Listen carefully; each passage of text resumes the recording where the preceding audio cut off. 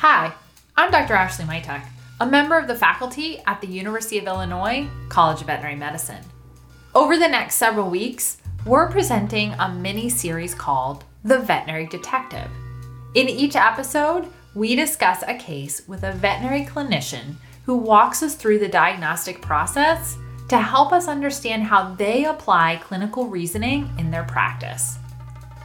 Sometimes, even when clinicians are confident of a diagnosis, treatment for the malady can be risky for the patient. How does the patient's welfare inform a clinician's decisions? We'll examine that question in this episode we call The Case of the Hippo Who Wasn't Hungry. Joining me is Dr. Jennifer Langan. Dr. Langan is a board-certified specialist in zoological medicine at the University of Illinois College of Veterinary Medicine and a senior staff veterinarian at Brookfield Zoo in Chicago. Let's hear about the case. So I was called to take a look at our 28-year-old pygmy hippo, her name is Obesa, and she presented for not wanting to eat and not moving around normally, did not want to go for her morning swim. So the animal care staff immediately had concerns about her well-being and asked for the veterinarians to come take a look at her. So that's where we started. How often do you get a call from the caretaking staff of just the presenting complaint is really nonspecific of she doesn't want to swim? Is that a big red flag for a hippo? It's a great question. So the animal care staff are almost like a pet owner where they know their animals really, really well. They know their personality, their activity level, their brightness. And as soon as they sort of see something change, they'll usually alert the veterinary staff, depending on how dire the change is, as far as whether it's sort of an initial emergency or if it's sort of a slow change that might have started. So in this case, it was really unusual. This pygmy hippo really liked her breakfast, and for her not to want to eat her breakfast, that was a pretty big red flag. So they wanted us to come take a look at her pretty quickly. So you get this phone call, I'm assuming it's a phone call, and then you walk out to her enclosure or you ride out there, and then what are you thinking in your head as soon as you get this information? Sure, that's a great question. So being able to practice veterinary medicine in a zoo and conservation park, we have the option. There's some animals that are close that we can go see on foot. It's kind of nice variety. If we're actually going to prepare for a procedure, oftentimes we'll pack up our veterinary truck, much like a food animal veterinarian would, to go do things in the enclosure. In this case, it was initial visual exam. So we piled the veterinary students and our resident into a golf cart and headed across the park. And usually the very first thing we usually start with is close observation skills. I think one of the things that the students always would like to know is we want to rush to some diagnostics, but actually the power of observation and monitoring an animal's behavior or response to a veterinarian potentially being present is one of the things that is really telling about the animals. Some of the animals really enjoy our company. We might be able to have the opportunity to feed them on a regular basis, so we're associated with positive things. And in some cases, some of our patients we see for shots, for example, and they don't have such a good opinion of us, and they respond in a way that they certainly let us know that they're not real happy if we have to come give them an injection. In this case, this animal is not one that we would look at regularly. So I was just one of the public, for example. So she didn't respond to me individually in a positive or negative way, but she definitely appeared lethargic, did not want to rise. The thing that's most telling is that when her animal care staff sort of call her over as she knows them the best, she really didn't even want to lift her head and had not passed stool for 24 hours, which is also really unusual. That would be similar to like a cow or a horse if they didn't pass stool, maybe not quite so as dire in a carnivore like a dog. But if an animal ingests a lot of herbivorous material, they should be passing stool on a pretty regular basis. So the fact that she wasn't passing stool and that she sort of was off feed that morning was a concern. And so when you go out there and you first observe her, I think in my comfort world of dog and cat, when I have a presenting complaint like that, the next thing I would want to do after I take a look, just hands-off exam, is I want to put my hands on them. And can you go into her enclosure and do a physical exam with where she's at that point? That's a good point. So some of the enclosures, even with animals that we would consider dangerous, which a pygmy hippo, she's about 600 pounds. They have very long, 4 or 5 inch long, sharp canines. We definitely wouldn't work in or go into the same space with the animal for safety reasons. Pygmy hippos are generally known to be solitary and a little bit more aggressive, as is a Nile hippo, though they're a herd animal. But this is an isolated, or this is an animal that usually spends a lot of time by themselves in the forest. They're nocturnal, and they usually only come together for mating. But they are really aggressive when threatened. So we don't necessarily work in the same space, and we work in a way called protected contact. So there's some sort of barrier between us and the animal. It's almost like a stanchion for a stallion exam or something like that. And in this case, potentially the animal might come over to where we could potentially get a closer look, or use a thermography camera on her to see if she had a lameness. In this case, she was just generally dull and really didn't even want to come to the front of the enclosure. So we did have to sort of put things into gear and change our schedule that day and start with anesthetizing her. Since she'd already been fasted, that was not a concern, and we did have to anesthetize her to be able to do a full physical exam on this animal. You mentioned a thermography camera and how that could be used in your zoo med world. Can you explain what that is and how you use it? Sure. A thermography camera is really similar to sort of old point and shoot kind of Nikon type camera, but it shows temperature images of whatever it might be pointed at. And we use that pretty frequently on animals that present with a lameness or toothache. Even in a bird that's not bearing weight on a single leg, it might show up at a much different color, usually a red. And it can show inflammation, and usually it's associated with pain in that we can see in the patient. But sometimes where they hide their symptoms really well, it can help differentiate. Maybe an animal broke a toe, or it has some sort of foot infection or hoof inflammation that we can't necessarily pick the foot up and look at it readily under sort of restraint. But for example, we could shine the camera and see whether or not there's any visual inflammation associated with some sort of pain response, which we did not notice in this animal. So you would point it at a localized area, not necessarily just at her forehead or something like that? You can even do the whole body. Like you could put the whole hippo on the camera potentially, and you might see a subcutaneous abscess from a previous injection or vaccine. In this case, the hippo, they can get abscesses from even antibiotic injections or vaccines.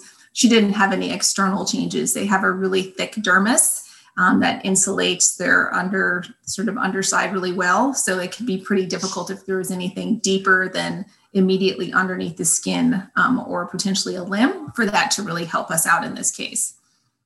And you talked about how you decided pretty quickly based upon how she looked that you wanted to go ahead and anesthetize her to do more diagnostics. And it seems as though you realize there's an urgency to the situation.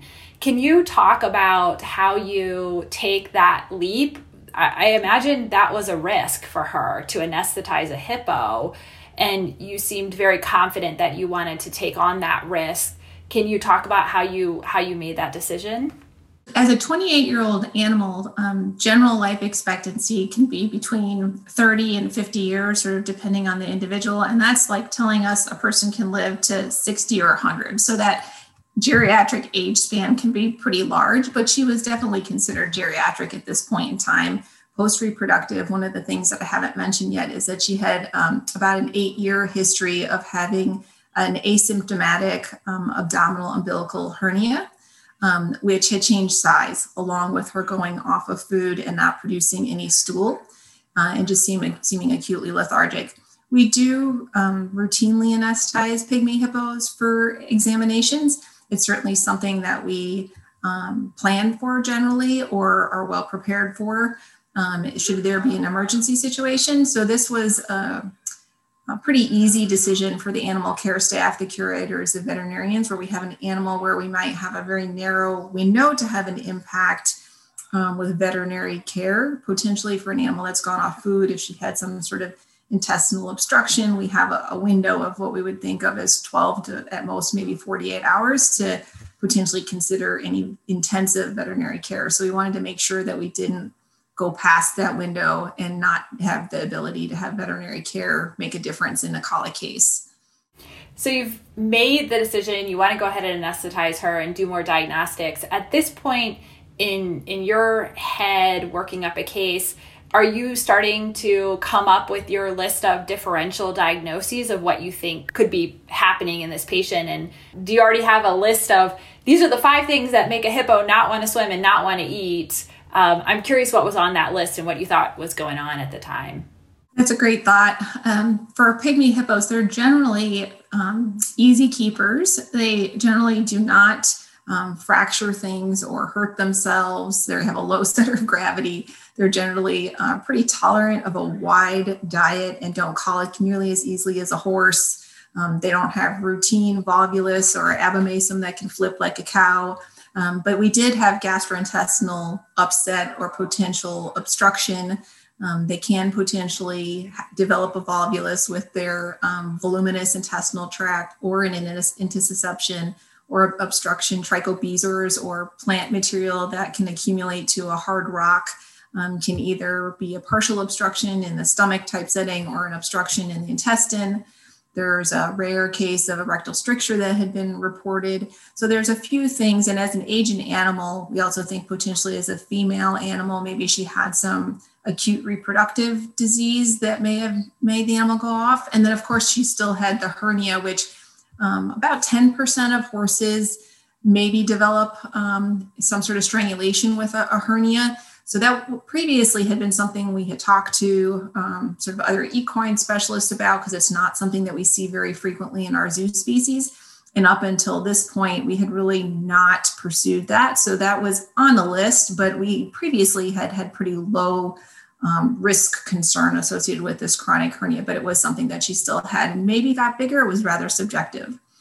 And what type of diagnostics were on your list to complete when you went into thinking you want to anesthetize her? No, that's a big thing to weigh, because in an animal that's 600 pounds, palpation is not very fruitful. Auscultation is very limited. They're just large, liquid, GI-filled sort of intestines, which oftentimes don't percuss well. In addition, they're just the skin is so tight and taut, it doesn't really move, even like with both hands, just blotting things. So that was very challenging to consider as far as what we were going to do to get out of the exam. I think the first thing that we submitted was stat blood work on this animal to kind of rule out whether or not there was an inflammatory or an infectious component versus maybe potentially an older animal neoplasia of some kind. Or acute GI distress that maybe hadn't had time to respond. So we did get some acute blood work started, and there was some inflammatory changes. They were still within reference ranges, so it didn't look like she had had a perforation of any kind yet or had a really severe inflammatory response with a bacterial infection like a left shift where she had a lot of bands, but she definitely had more white blood cells at this time than she had had at previous exams. The other thing we think about potentially an older animal that's acutely off food would be a pretty significant dental disease issue, either an abscessed tooth or a fractured tooth, potentially even a fractured jaw that wasn't visible on the outside. So I would say everything from cranial to caudal on the GI tract was definitely on the list. I want to go back just a couple steps. You talked about doing blood work.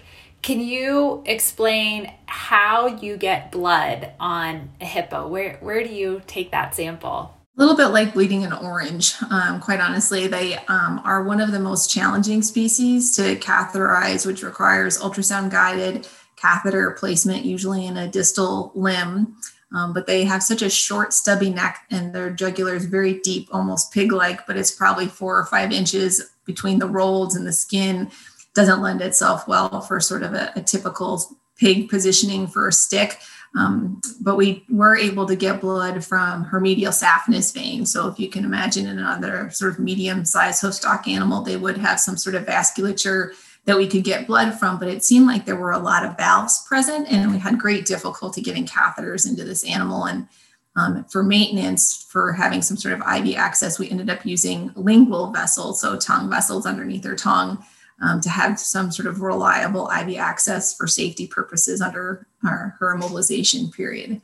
And you mentioned that with the blood work, it could help guide you during the process of trying to figure out what was wrong with her, and that you could look at changes on the blood work that might indicate inflammation or infection. And you talked about you mentioned a left shift. Could you explain to the listeners what it means when we say a left shift on blood work?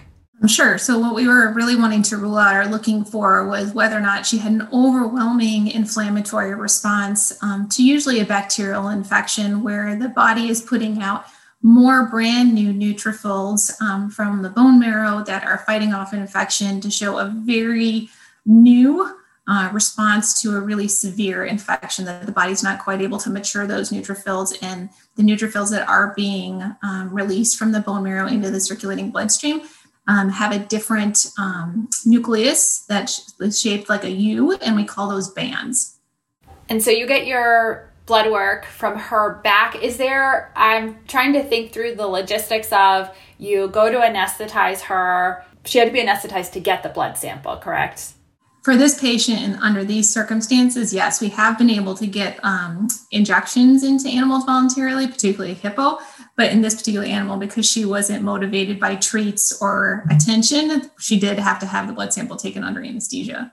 You take the blood sample, and then do you hand it off to somebody and say, go run this really fast so I can decide whether to wake her up or keep her asleep? I imagine there's a limbo period where you're not sure to keep her anesthetized a little bit longer or let her wake up.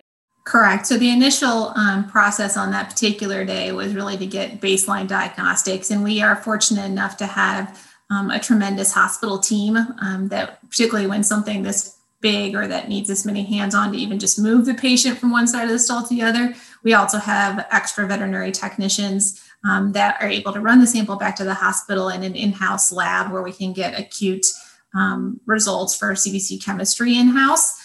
Which is a huge benefit, of course, in an emergency situation with critically ill animals.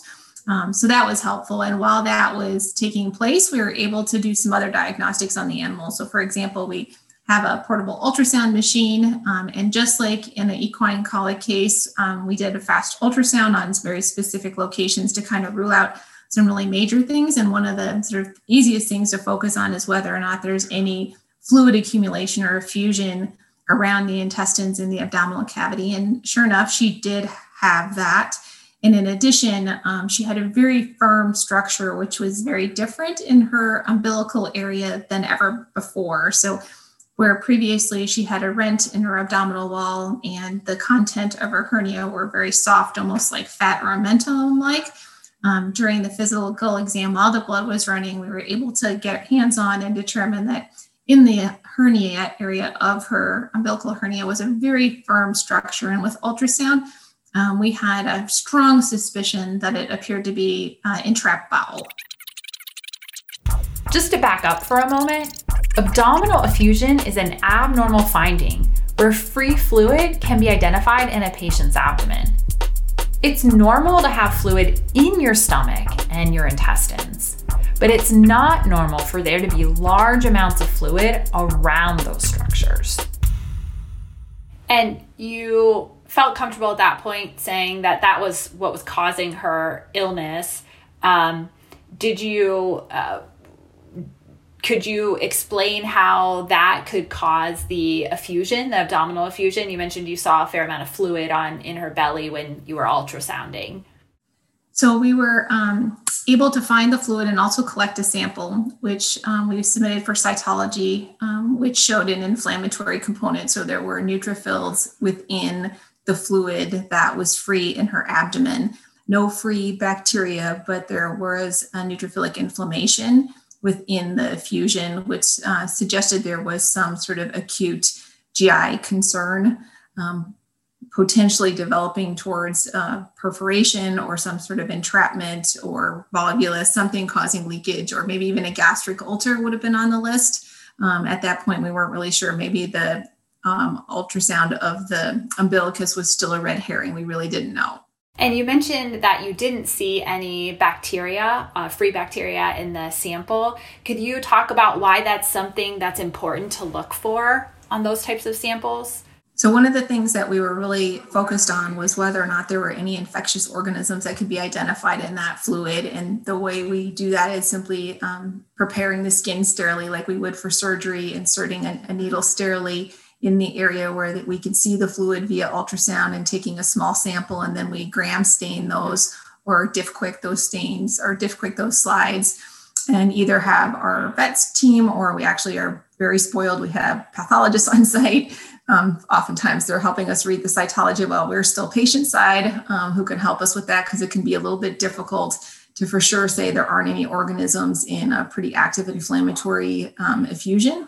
But the reason that we were so concerned about trying to rule out whether or not there was bacteria in the sample, oftentimes that suggests or might confirm some sort of intestinal integrity loss or some sort of perforation, ulceration, or infection that's actually free within the abdominal cavity, potentially even a pancreatitis, I guess. So let's pause and regroup. We have Obesa, a 28-year-old, 600-pound pygmy hippo with a history of having an asymptomatic abdominal umbilical hernia who won't eat. After examination and tests, all signs point to an intestinal obstruction. But can you even perform a laparotomy on a hippo? And so that was probably the more difficult question, since she'd had an intermittent hernia for years, and there really had only been one or two previous abdominal surgeries reported in an animal of this size and this species. The risks of potentially doing a laparotomy were much greater than any of our domestic species and many of our non-domestic species. And the biggest concern is that their skin doesn't seal closed again in this animal.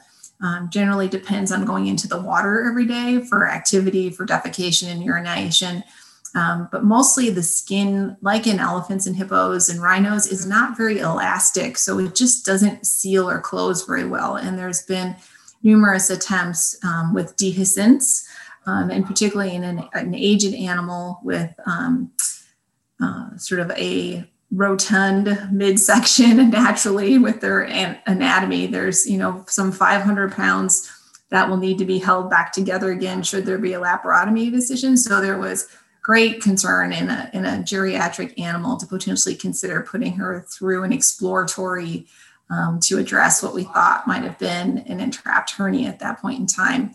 And certainly we do surgery on a large variety of species, but if it's that large of an intestine, we don't routinely stock every staple or large animal surgical supply, and we don't do colic surgeries day in and day out. So for specialized veterinary cases where we know one of our colleagues does them more frequently or faster or better, what we're really good at is teaming up with the best specialists to put a team together to prepare ourselves to make sure that we have anesthesia taken care of for an extended period where an animal is going to be on its back that's this large, and potentially help with analgesia for such a large and long procedure, as well as an equine surgeon to help with the colic component. So we recovered the animal from its initial exam and waited another 24 to 48 hours until we had all the supplies we needed, all the people we needed, and waited out to see if the animal would show any improvement. She got started on pain medication and on antibiotics, and she really still did not want to eat or move around very much. So at that point, it was either really a quality of life discussion where we needed to be headed based on the welfare of that animal, or we would give it a shot and try something nobody else has done before. And it was always a really important discussion. It's not a lot different than talking through a really difficult case with owners where you don't know what the outcome is going to be, potentially in the hemangioma case or hemangiosarcoma case where the outcome is likely not to be very good, or you could have significant difficulties during surgery. We all had very frank discussions with the animal care staff. Since pain medication and antibiotics weren't improving Obesa's condition, surgery was the only option for treatment. Anesthesia and surgery are always risky, and as Dr. Langan mentioned, this surgery had never been performed before.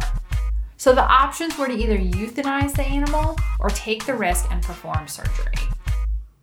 One of the things that I value most about the team at the zoo where I get to work in the university is that everyone really comes together to support the effort at hand and is willing to sort of do what's best for the animal. So everybody bent over backward. We were able to move the animal to the hospital We were doing surgery into the wee hours of the evening, I think, to make this happen. And in this case, we knew there was a really significant risk at hand.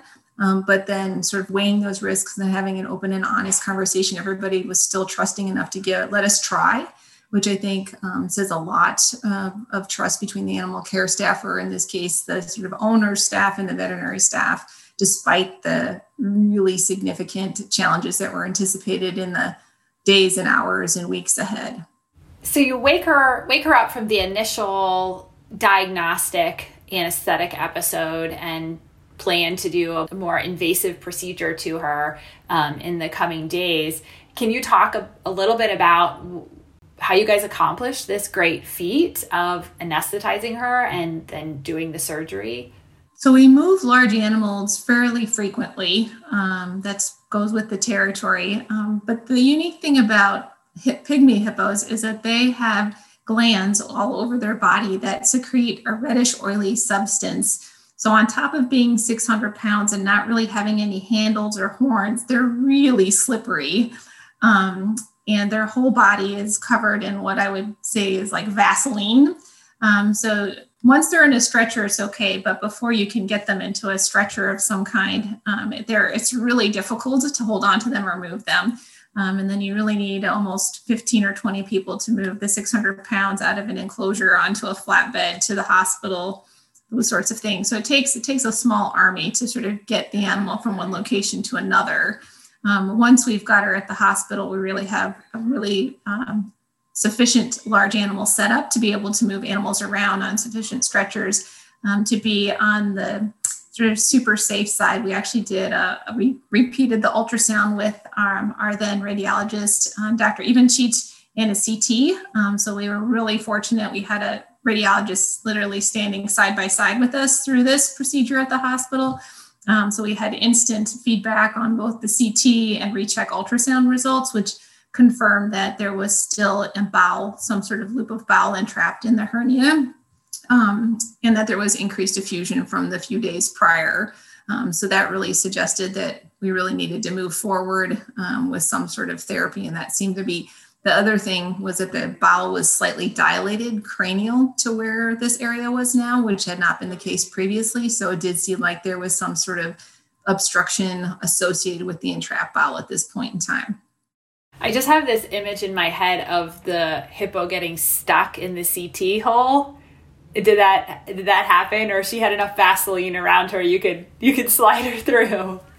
It might have happened with a regular CT scanner, but we are lucky enough to have a human large bore CT, which is specifically donated to the zoo, but it was originally in a human hospital, and it was specifically designed size-wise for very large people, upwards of 500 pounds. So we were lucky in that the hippo actually fit through the opening or the bore in the CT machine. So that was to the advantage. The CT was really helpful, actually, looking back at it, to look at her skeleton or arthritis at that age of animal.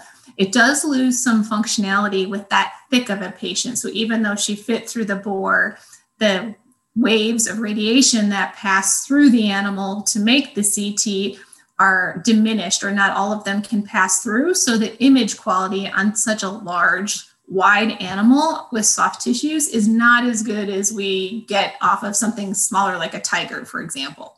And once you have her in the operating room and you decide to go to surgery, can you tell us what you guys ended up doing to treat her surgically? And then I'm assuming she needed some care post-operatively too. That was probably the most difficult part. The surgery seemed relatively straightforward for the equine surgeon, Dr. Chris Downs, who helped us out that day. It was an extended procedure, but something that he seemed with the animal covered up, it could have been a horse underneath. And he was very comfortable, both with the anatomy. We ended up finding a piece of intussuscepted bowel, which is intestine pushed inside of itself. And if it stays long enough like that, it can cut off the blood supply. And being stuck in the hole of the herniated area, it actually had lost some blood supply long enough to where the entrapped bowel became necrotic, or that tissue died. So aside from removing the loop of bowel and repairing the hernia, Dr. Downs actually helped us do an intestinal anastomosis. So he removed the diseased component or damaged part of the small intestine. In this case, it was the ileum, sort of just before the colon, and then had to sew those two ends together or anastomose them so that she had continuous bowel. And then right away, she had good intestinal motility, which was really encouraging to see. But the real challenge came thereafter. It took about 9 weeks of recovery. So I think, while we were sprinting at the beginning of the race, what ended up really being a marathon for a period of multiple weeks and 9 or 10 anesthesias to follow, I think that was really the touch and go part of not knowing whether or not she would recover or not. But she was very strong through it all and tolerated a multitude of recheck exams. I think part of what we struggled with most, as was anticipated from our very first hesitation, was getting the abdominal incision to heal. And that took the full 8 weeks post-surgery and required quite a lot of ingenuity, and eventually needed reinforcement by using industrial-sized zip ties to close her body wall incision, which is probably not part of everybody's normal surgical pack. But between debridement of the incisions and some post-operative incisional infection control, we did end up coming to a positive outcome and were able to send her back to her pool, which she gladly jumped into about 9 weeks after that date of surgery. And you mentioned she had 9 or 10 additional anesthetic episodes. What were those for? We put a post-op belly bandage, much like you would do in a horse for a colic surgery, not knowing how that might fare. And in an animal, so while she's under anesthesia, those secretory glands actually stop producing mucus, and we were able to put an elasticon or a very sticky bandage around her belly to help support the weight of the incision and keep it clean. But when she woke up, she started secreting her natural oily skin substance. And then by the next morning, that bandage was nowhere near the incision. And it slid back or forward several different times in several different attempts. So we tried that. That was some of the initial anesthetics or sedation, because we couldn't go in or put her in a stanchion or stocks to work with her without having her sedated or anesthetized. For every time that we really wanted to either see her incision or really do any treatment, she had to be sedated for us to work with her safely. I did duct tape my iPhone to multiple different golf clubs to try and film her underneath her belly to get a good view of the incision over, and to try and do flushes with betadine and such wound care options, but really to do a thorough exam and kind of make sure things were healing or debrided appropriately. We really had to sedate her. The zoo has an entire team of craftsmen that, for her recovery, built her a temporary stanchion that allowed us to film from underneath and occasionally try to get a view while she was getting fed. And when she recovered a couple days after surgery, she started eating voraciously again and actually would eat at the front of the stanchion, and we could kind of lay on the ground to take a look at her incision. But she was very leery of letting us touch any of it, of course. So if we wanted to do any debridement, check the sutures, or replace any sutures from time to time, for that, she had to be under general anesthesia. I'm glad to hear that Obesa surgery was successful. I'm always inspired when I get to work with you, Dr. Langan, of the creativity of you and the team up at Brookfield when you guys are challenged with new situations. I love the golf clubs.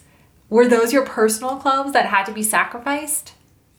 No, I think they were probably already being used for some variety of veterinary use already.